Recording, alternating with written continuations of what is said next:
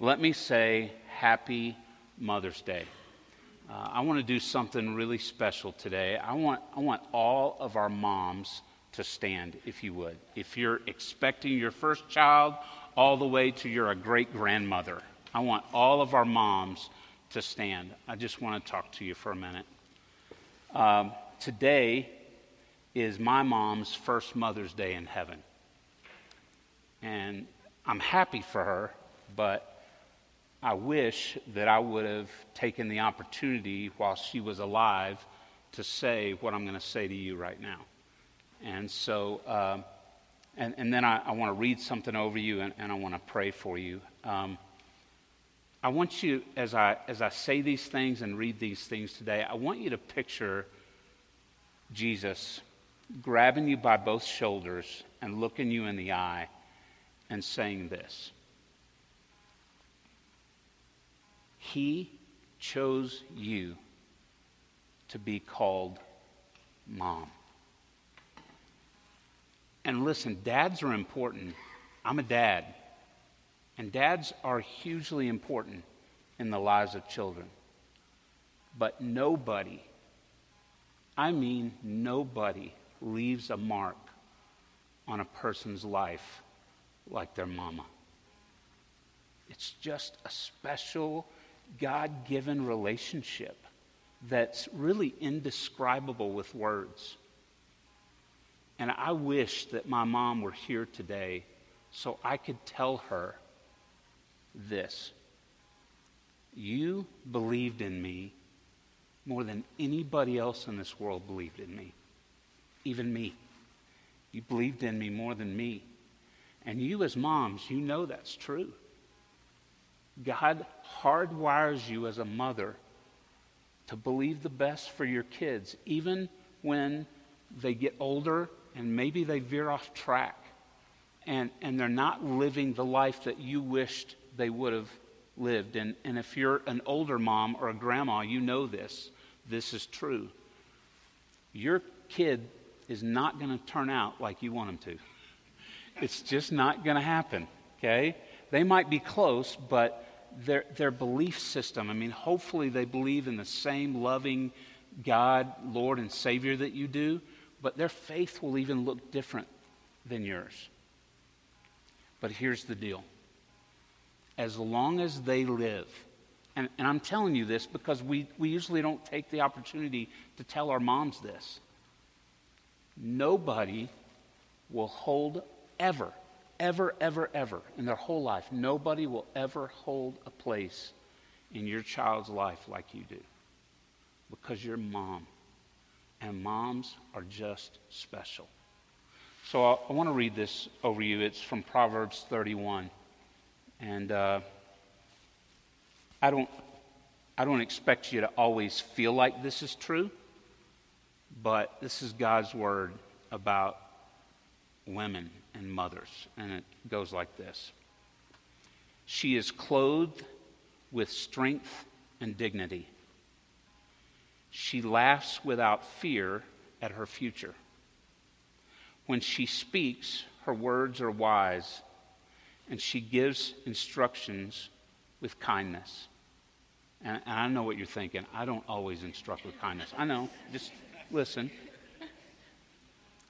She carefully watches over everything in her household and suffers nothing from laziness. And man, is that true. Moms are not lazy. Her children stand and bless her. I know. Her husband praises her. There are many virtuous and capable women in the world, but you surpass them all. God's words, not mine. Charm is deceptive, and beauty does not last. But a woman who fears the Lord will be greatly praised. Reward her, and this is for everybody else. Reward her for all she has done. Let her deeds publicly declare her praise. Let me pray for you real quick. God, thank you for moms. Thank you for my mama. And I don't know if this is how it works in heaven, but if you could tell her Happy Mother's Day from me, I would love that. And tell her thank you for believing in me. God, I pray blessings on these moms. I pray that in only the way that you can, you would let them know how special they are. And even when we forget to thank our moms and tell our moms how much they mean to us, Lord, would you let them know that you love them and you intentionally picked them to carry the awesome title of mom. Keep them safe and bless their life in the days ahead more than they could ever imagine. It's in your name we pray. Amen. Be seated. Thank you. Thank you for letting me share that moment with you. We're really not, we're pretty down home and laid back here, so excuse me for a minute. Elizabeth, I forgot my water bottle back there. Can you grab that for me? The meds they have me on for my back make me have cotton mouth, so I'm gonna drink water and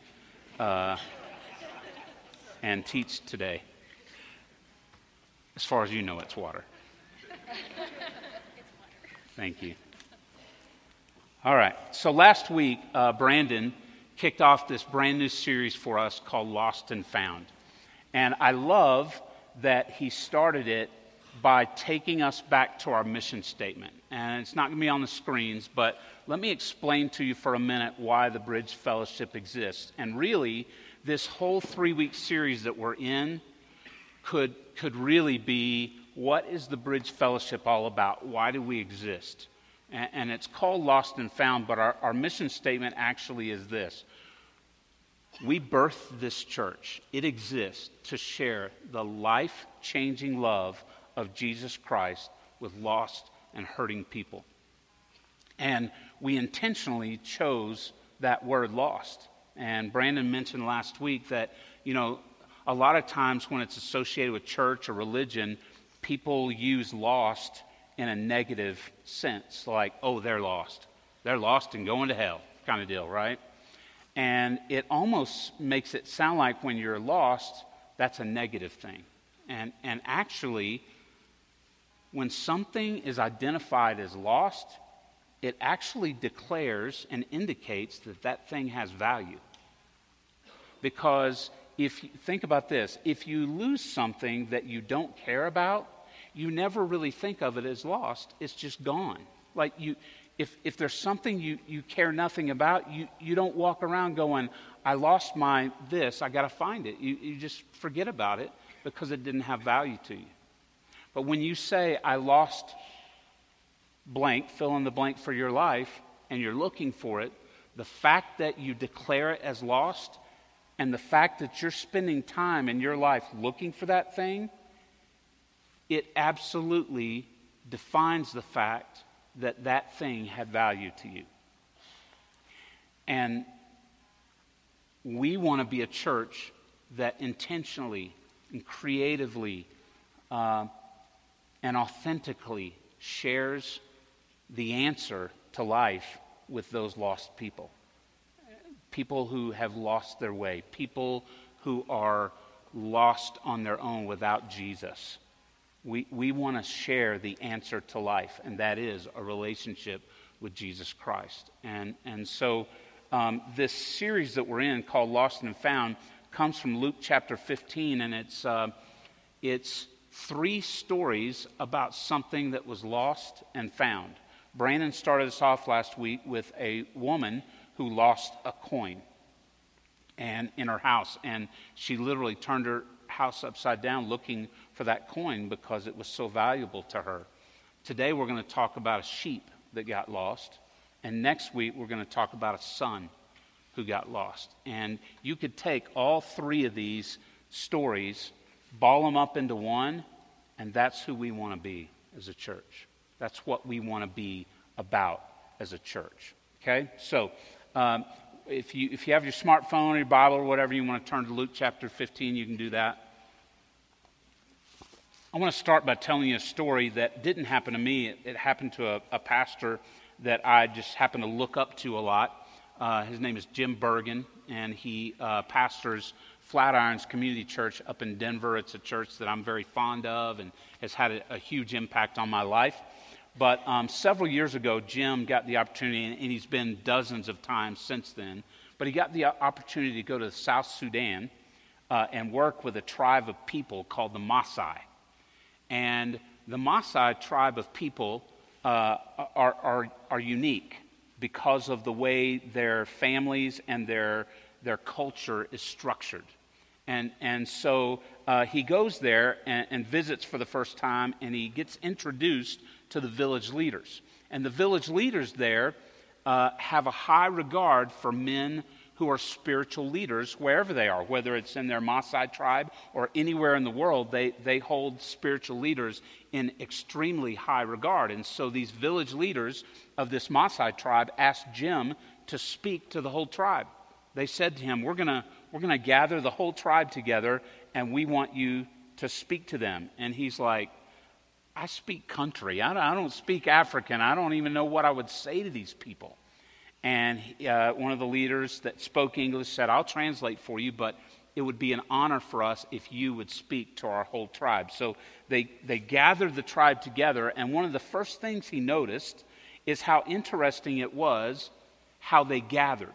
In other words, when they called the whole tribe together, they sat in three groups: men, women, and some children were with the women. But over here, the third group was the shepherd boys. It was the little boys who shepherded the tribe's goats and sheep.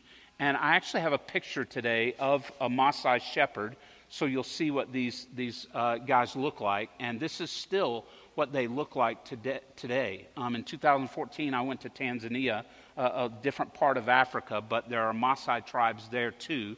And we'd be driving down a highway, a 4-lane highway, and off to the side, we'd see some goats and one of these little boys in their red tunics, in their red clothing, shepherding sheep in 2014.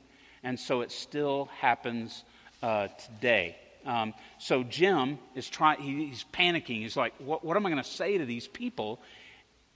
And it had to be the Holy Spirit. It had to be God. You're going to see how much God was involved in this. But he thought, I'm just going to tell the three stories in Luke chapter 15.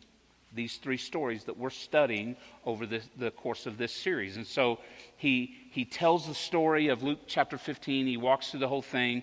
And then he says to the shepherd boys, he says, hey, boys, what if you got home one afternoon and one of your sheep was missing? What would you do?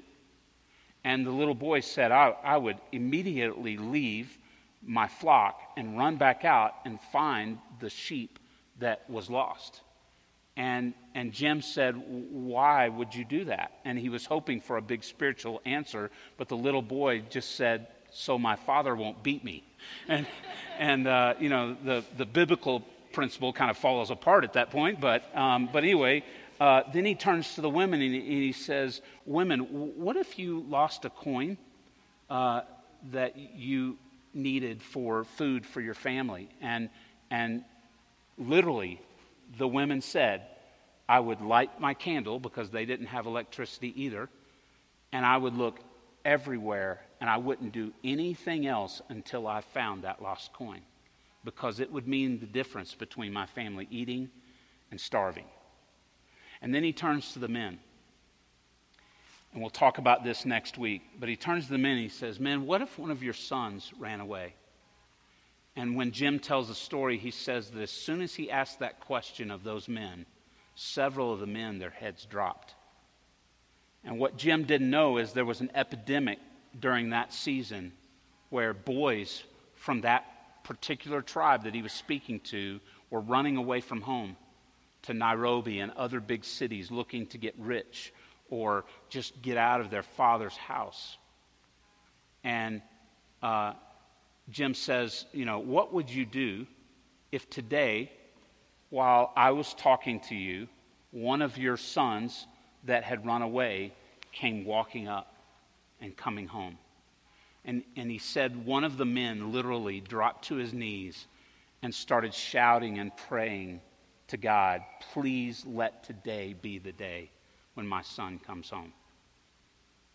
The reason I tell you that story, and the reason I think that Jesus told these stories, is because anytime Jesus talks about something that's lost, whether it's a sheep or a coin or a son, he's not really talking about a sheep or a coin or a son.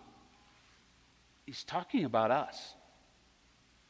Each one of these stories in Luke chapter 15 is about so much more than a lady looking all over her house for a coin, or a shepherd leaving his flock and going to find the sheep that got lost, or a father waiting and looking and watching for his son to come home who had run away.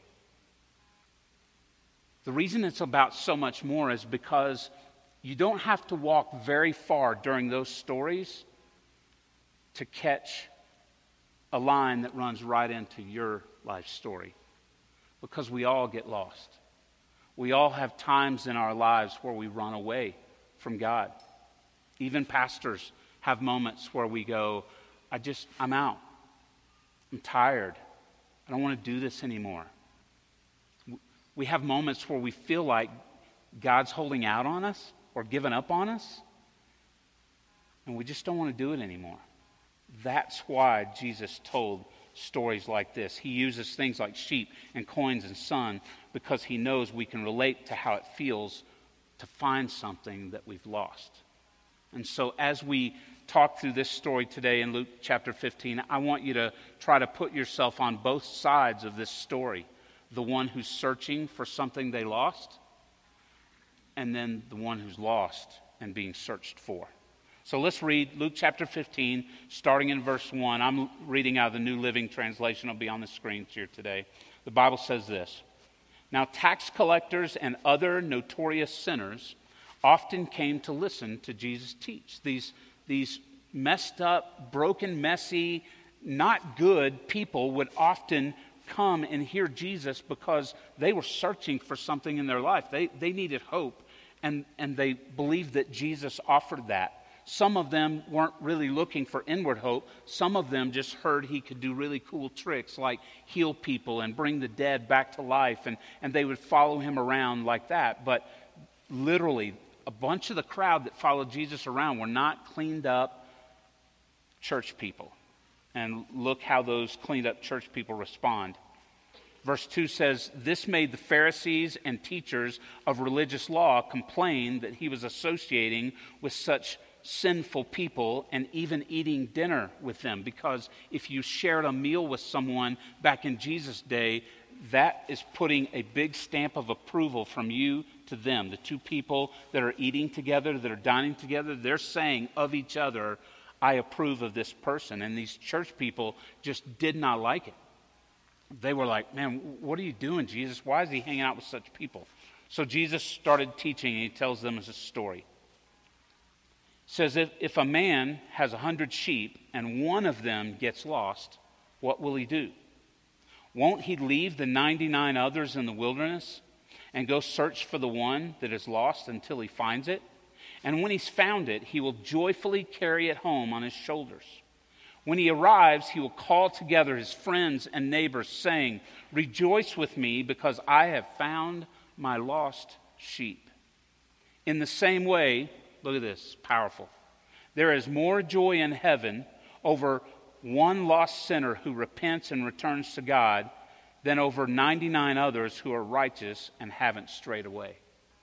Powerful. We'll come back to all that. Let me start by telling you my story. It's not about Africa. It's about a dog I had when I was growing up. He was a Chihuahua, and his name was Abbott. I named him after Abbott from Abbott and Costello, and if you're under 40, you probably have no idea who that is. But anyway, Abbott, Abbott. I had this dog, and man, he was messed up. I'm just telling you. And by the way, I don't think I've told this story, but if I have, it's an important part of our message today, so just pretend you haven't heard it, okay? So when I was in junior high and high school, I got this dog, and I'll tell you in a minute how I got him. But, man, by the time he died when he was 18 years old, he lived to be 18 years old, he was in bad shape. I actually brought a picture today of him to show you guys. I'm just kidding. That's not really my dog. But it's not far off, because when he died at 18, he had a stroke, and so his tongue wouldn't go back in his mouth. Like all the time when company would come over, we'd like try to shove his tongue back in his mouth, so he wouldn't embarrass us, but it would just fall right back out. And he lost all his teeth. His breath was atrocious. And he I don't know what happened to his back, but something happened because he walked funny at the end of his life. But let me go back real quick and tell you how I got him real quick. So when I was a little kid, really young, baby through like 9 or 10 years old, I had really severe asthma and respiratory issues. I actually, this is in the early 70s, and I actually spent overnight in the hospital 21 different times before I was 10 years old. When I was 9, I actually stopped breathing, and they had to do code blue and resuscitate me and all that kind of stuff. And so I was a really sick kid. And the week of my 11th birthday, my grandma came to me and said, hey, there's a doctor. She was a nurse. And she said, there's a doctor at my hospital that wants to work with you and see if he can help with your breathing problems. So we say, sure. And my mom takes me down to meet this doctor. And when we walk in the room where the doctor is, there's my dog. There's this Chihuahua sitting there. And, this is not a racist statement at all, but he was from Mexico, and he brought a Chihuahua dog into the doctor's office. And, I'm going, what in the world is this? And he said, I want to do an experiment with you. There's a belief in Mexico that Chihuahuas are the only creature on earth that can contract asthma. Like respiratory issues are contagious to them. And it's believed in many, like Mayan Indian tribes, that the dog will take the respiratory problems away from its owner. So the dog will take the asthma and the owner will get well. And so all I want you to do is accept this gift of this dog. And I just want to track how you're doing over the next few years. And, me and my mom are doing what you guys are doing right now. We're rolling our eyes, we're going, whatever, free dog, So we take Abbott home, and this is all I can tell you. At 10 and 11 years old, I was in and out of the hospital on a regular basis. Missed so much school. Couldn't even go outside and play with my friends without wearing one of those masks on my face. That's how sick I was. And by the time I was 15 years old, I was playing high school football, running track, would go on to run track and play a little football in college. And I have never gone to the doctor again for respiratory issues. Okay, now, we're not that kind of church, so don't freak out, okay? We don't worship Chihuahuas here. But I'm kind of like the blind man in John chapter 9. All I know is, before that dog came to live with me, I was a really, really sick kid. And after he started living with me, I was a normal kid who had no breathing problems ever again. That's all I'm saying. So, if your kids are looking for a dog and you want their lungs to be healthy, whatever. Okay, now, that's not even the story I want to tell you. That was the setup story. I had to introduce you to Abbott so I could tell you the story about Abbott. Okay, so again, I got him when he was about a year old. Nah, he wasn't that old. He was probably about a year old, and he ended up living till he was 18. So, long after I got out of my mom and dad's house, I still had him. But when Michelle and I met and got engaged, I was living in South Louisiana, Baton Rouge, Louisiana. And Abbott moved down there with me, was living there with me. And if you know anything about Louisiana, they have these torrential rainstorms. I mean, it'll rain 2-3 inches an hour. I mean, it's just crazy, crazy storms that they had. And I was a youth pastor. In fact, it was my first full-time job as a youth pastor, working with high school guys. And I had a group of guys over to my house that I was living in one Friday night. And I was just trying to mentor them and speak into their lives and hang out with them. We were playing Nintendo and, a bunch of stuff like that. But it was my night where I was supposed to speak into the lives of these kids. And these guys had fallen in love with Abbott. They tried to change his name to Chief late in his life, and I don't know why, but anyway, they loved my dog. And one of them said, "Hey, Steve, I think Abbott needs to go to the bathroom. Can I let him out?" And I said, "Sure." And like many high school guys that his brain, goes dead, and he completely forgets about Abbott, who he left outside to go to the bathroom. And sooner or later, one of the guys goes, "Hey," they just say to everybody, "Hey, where's Abbott?" And my heart just drops. And I go, "Brent, where's Abbott?" And he just runs out of the house. He knew. He was like, "Oh, no." And we go out, and he's gone. And I spent almost that entire night. These guys spent the night with me, and a few of them looked for a while, but I kept looking all through the night. And I'm going to pause the story right there, and we're going to come back to it. So it's a little cliffhanger, so just leave it there. Don't worry about Abbott. We'll come back to him in a minute. Let's go back to Luke chapter 15, and I hope you'll see how the stories parallel. So I want to read those first two verses again, because I want to make sure you and I capture the truth in this moment. So it says this: "Now tax collectors and other notorious sinners often came to listen to Jesus teach. This made Pharisees and teachers of religious laws complain that Jesus was associating with such sinful people, even eating with them." The thing that people would ask Jesus more often than anything else during his 3 years of ministry on this earth was this right here: "Jesus, why are you spending time with those people?" And I don't know how you were raised, but even though I wasn't raised in church until I gave my heart to Christ at 15, but even as a young child, my mom said, "I don't want you hanging around with that boy because he's trouble," right? And your mom probably said the same thing. And then when I became a Christian, I gave my heart to Christ in a pretty fundamental Baptist church.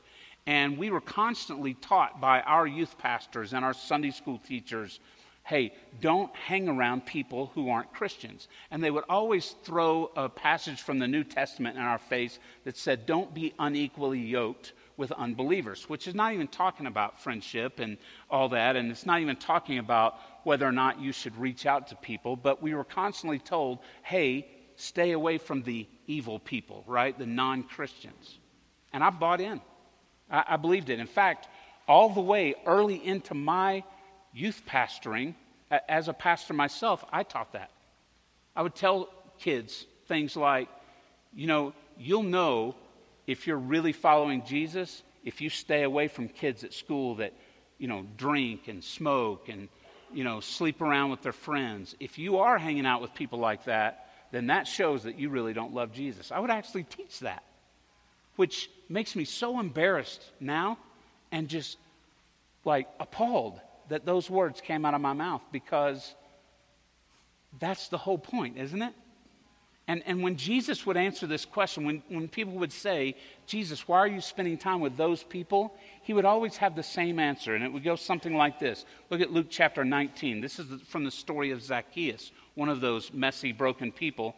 Jesus answered and said, "For the Son of Man," referring to himself, "came to seek and save the lost." That word "saved" there in Luke 19 comes from a word sozo, which actually means to rescue from death or destruction. And what he was saying when he would say that is, "Hey, I didn't come for righteous people. I came for broken, lost people." He would also say things like this. Matthew chapter 9, this is when he asked Matthew, also a tax collector like Zacchaeus, when he was asking him, "I want you to be one of my disciples." He goes to his house and has dinner. And while he's having dinner, the religious people, all the church people go, "Why is he eating with Matthew? He's the scum of the earth." And Jesus says this: "Healthy people don't need a doctor. Sick people do." And I don't want you to miss this because there's really double meaning in what Jesus was saying here. On one hand, what he was saying is, I didn't come to make righteous people righteous. Like, healthy people don't need me. Sick people do. And people who are already found don't need me. Lost people do. I came to sozo the lost and hurting in this world. And on the other hand, if you're not careful, you'll miss it in these passages, and in this Luke chapter 15 as well. The other thing that Jesus is saying is, and by the way, you're all lost. You're all sick. You're all broken. You all need to be saved. We say this around here all the time, and we didn't make it up, but we say it a lot because we believe it's true. God uses broken and messy people because broken and messy people are all he has to choose from. That means you. That means you, even if you're sitting here today and you're the biggest skeptic in the room and you're like, man, I don't buy all this stuff. God can use you. He wants to use you. He wants to know you. That's why he came, for people like me and you. Broken, messy people. Let's keep reading. Verse 3. Again, Jesus tells them this story about a sheep, right? And he says, if a man had 100 sheep and one of them got lost, what would he do? And I don't know about you, but I remember the first few times that I read this story in Luke chapter 15, you know what I thought?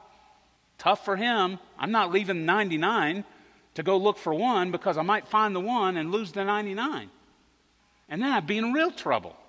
Then my dad would really beat me if I lost 99, right? If I came home with one sheep. He says, won't he leave the 99 and go into the wilderness to search for the one that's lost? Look, until he finds it. That's an important part of this story because it doesn't stop at, won't he go into the wilderness and search for the one? Like, it doesn't stop there.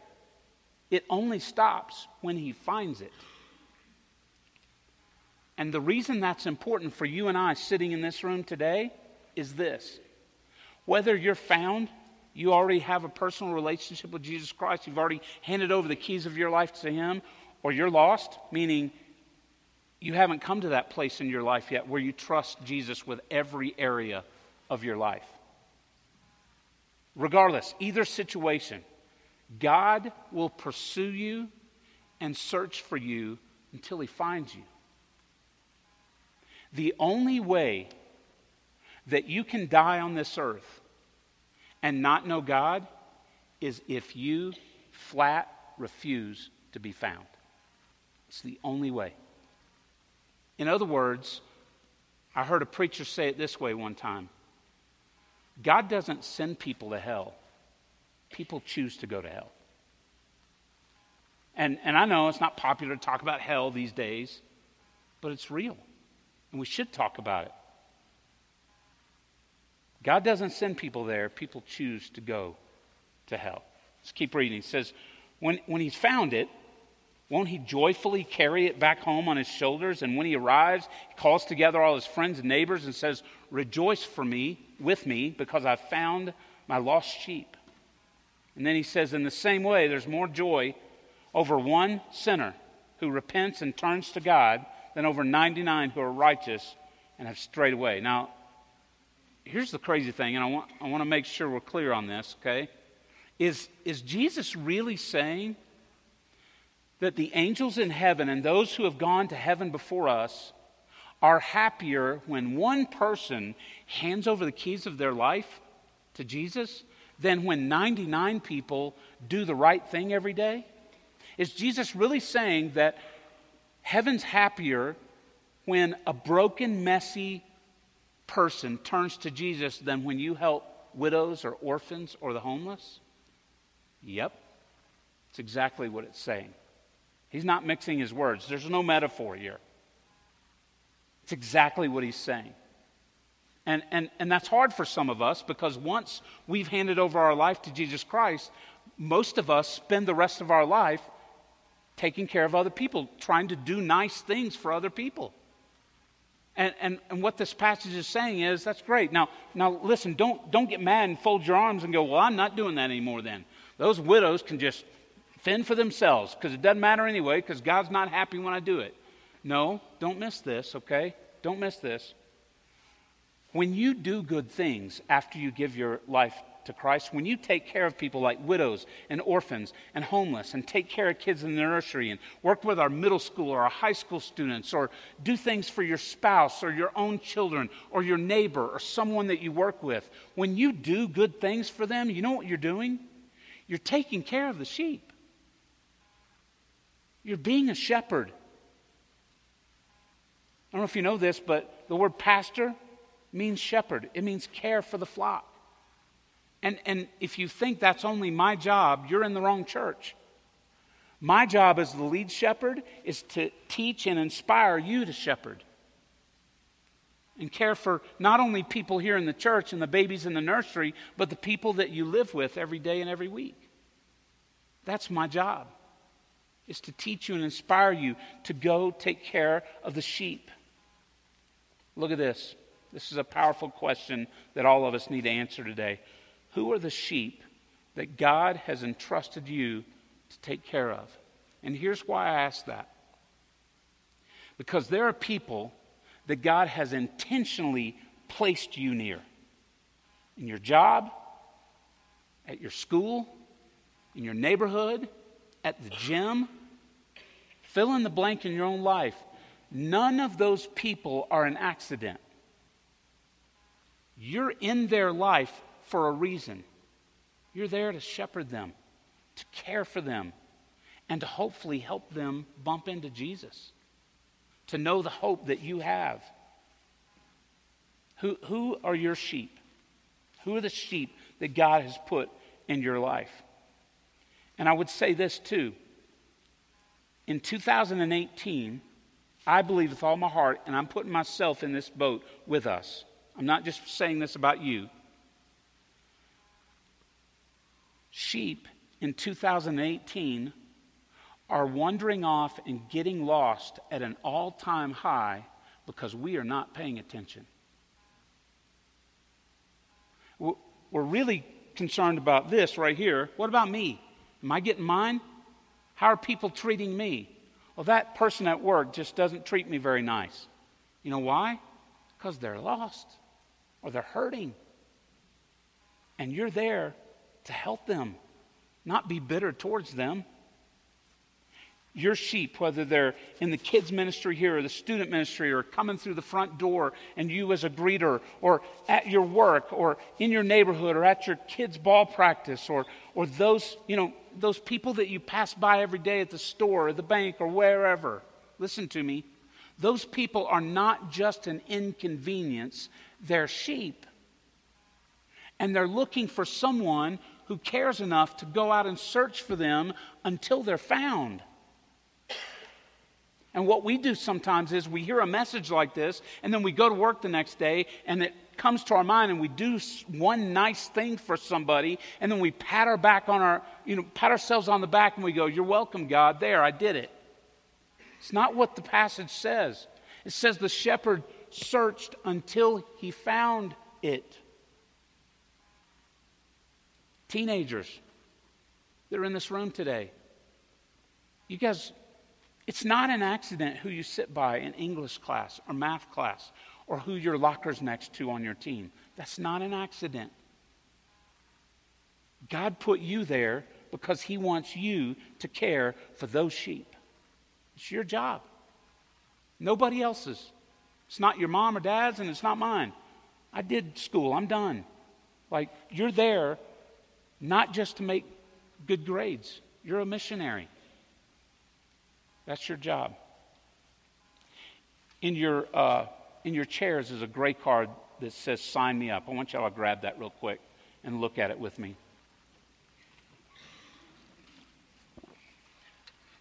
I know that what we're about to talk about is going to make some of you uncomfortable, and some of you are going to leave today and go, "Man, that pastor, what a guilt trip." And if that's the way you see it, I'm sorry, but that's not what I'm about to do. I'm about to have a serious talk with you as our church family about caring for the sheep. I tell our staff every single week, we're going to have somebody walk through those front doors of this school, and it's our only shot to care for them, to let them know that we're not as selfish and weird as they think Christians are out there in the world. One chance.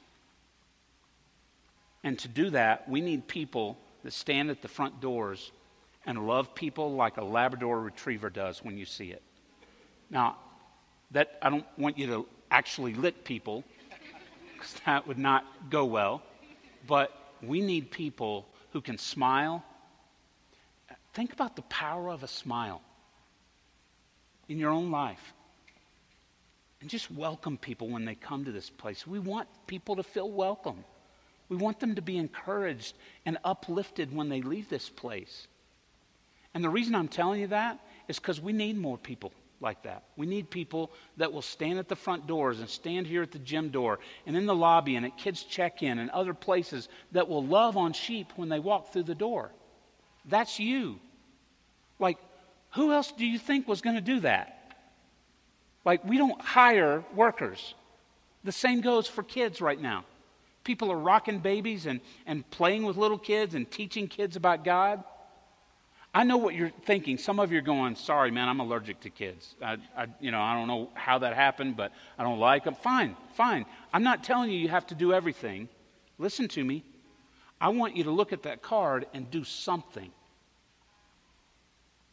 It's as easy as this. And I'm going to ask you again when the message is over today. The greatest Mother's Day gift that you can give today is not to your mom. It's to our setup and teardown crew. When we're done today, I want to encourage everybody to stay for 15, 20 minutes and help us tear this thing down. Because when a bunch of people do it, the whole thing's done in under 45 minutes. When just a few people do it, these guys stay here well into the afternoon. And the gift that you could give them is time with their mom or their wife today. And so I want you to practice shepherding by staying to tear down. You're like, how is that shepherding sheep? I'll tell you. Because if we had a church where there were no chairs to sit in, not very many sheep would come to this church. Because they'd go, that's the church where they make you stand the whole time. Right? You're shepherding because you're caring about the guys, the handful of guys that turn this school into a church every single week. You know what you're saying to them? Thank you. Here, I'll help. And take this as a guilt trip if you want. It is so easy to think that you've done your duty of listening to me talk today. And there, God, I did it. It was Mother's Day. I even took a picture with my mom. And now I'm done.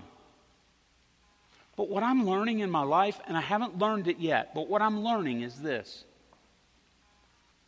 The more I take the focus off of me and put it on helping other people, the happier I get. It's crazy. Because society teaches us the exact opposite.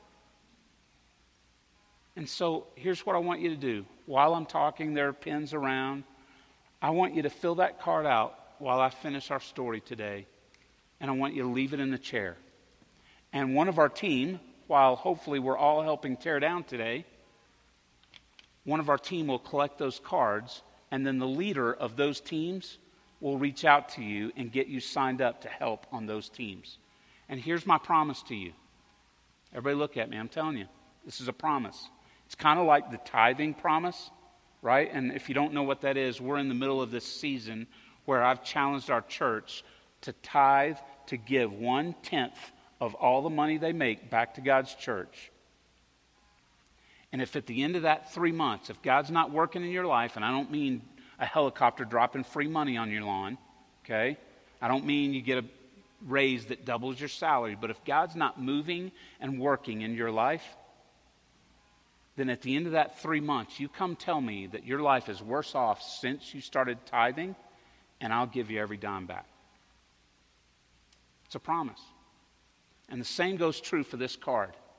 I want you to serve faithfully for 3 months. And you don't have to serve every Sunday. In fact, the more people that serve, the less everybody has to serve. Y'all get that, right? Serve for 3 months. Maybe that's only 3 times. And at the end of that, if you can come and look me in the eye and say, I hated every minute of it. That was the worst experience of my life. I'm never doing that again. Fine.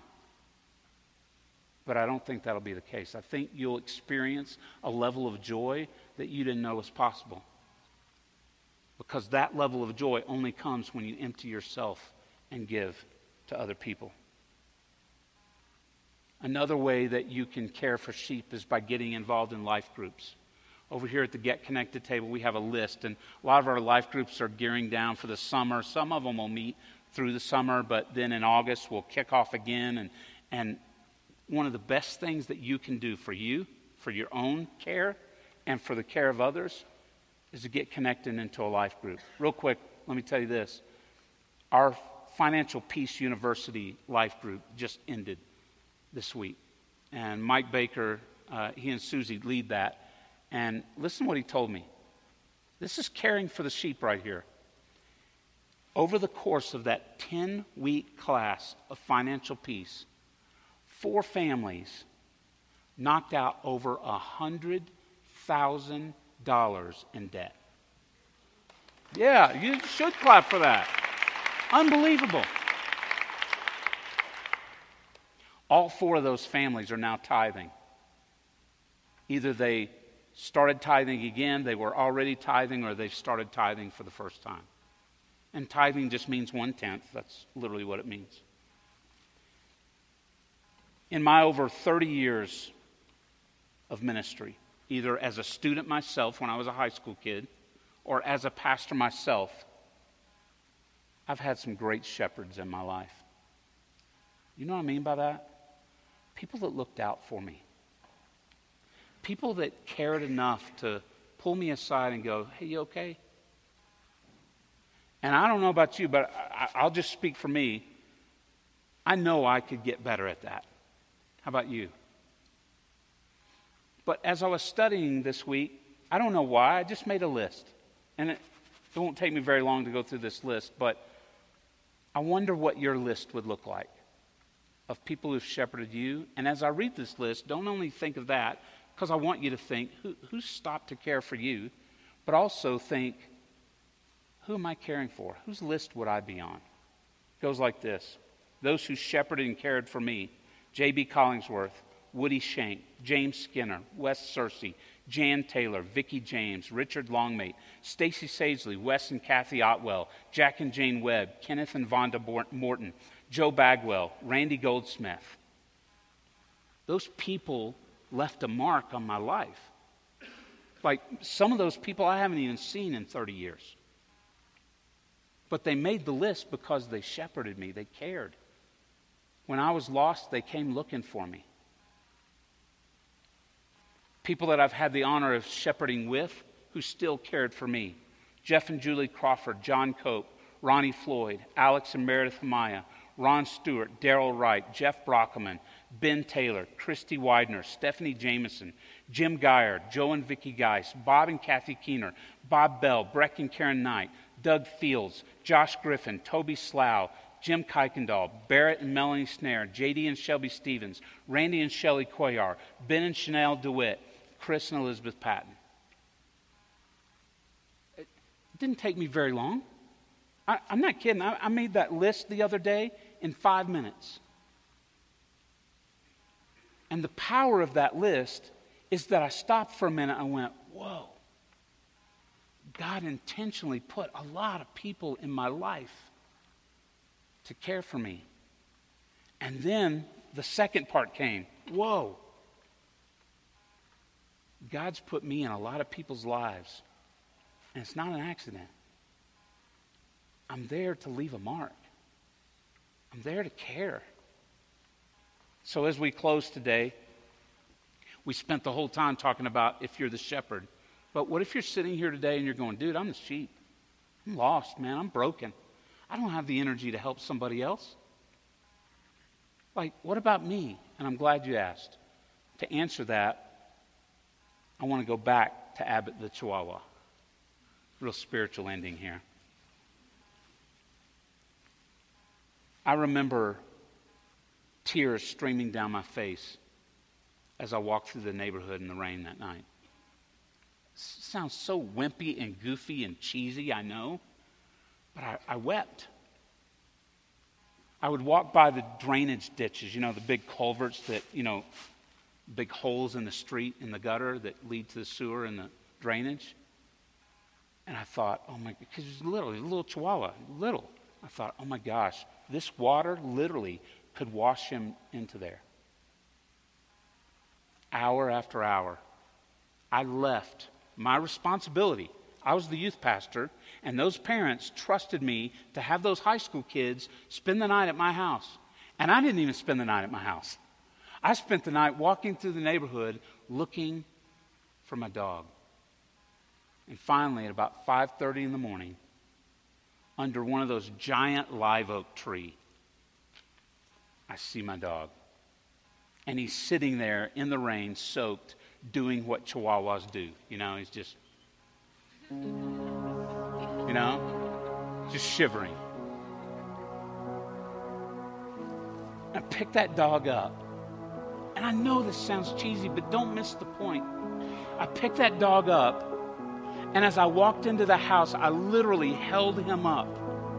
And those high school boys who were still playing video games when I got back home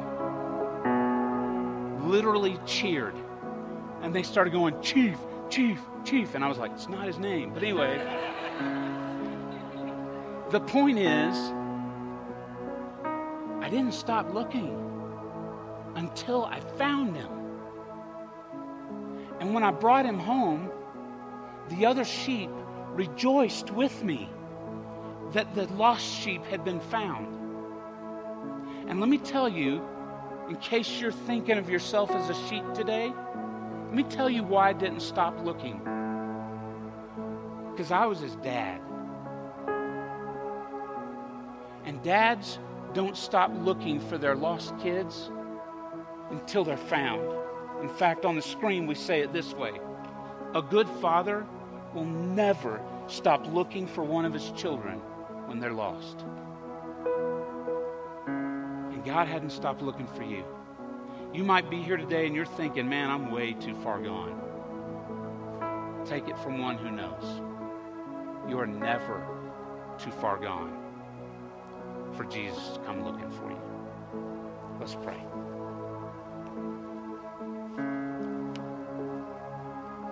Jesus, thank you that you died for broken, lost sheep like us.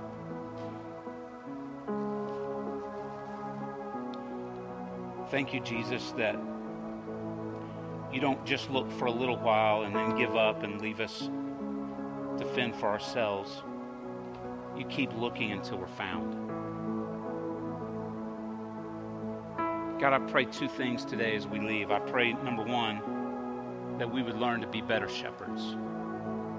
Whether it means filling out a card and shepherding through serving our local church here, or going to work and school in our neighborhood and genuinely caring for the people that we live close to every week.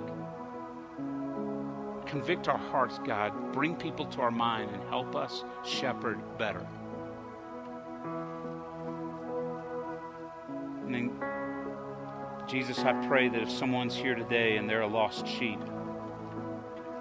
that they would know it's never too late to come home. They're never too far gone, and it's never too late. Thank you, Jesus. It's in your name I pray. Amen.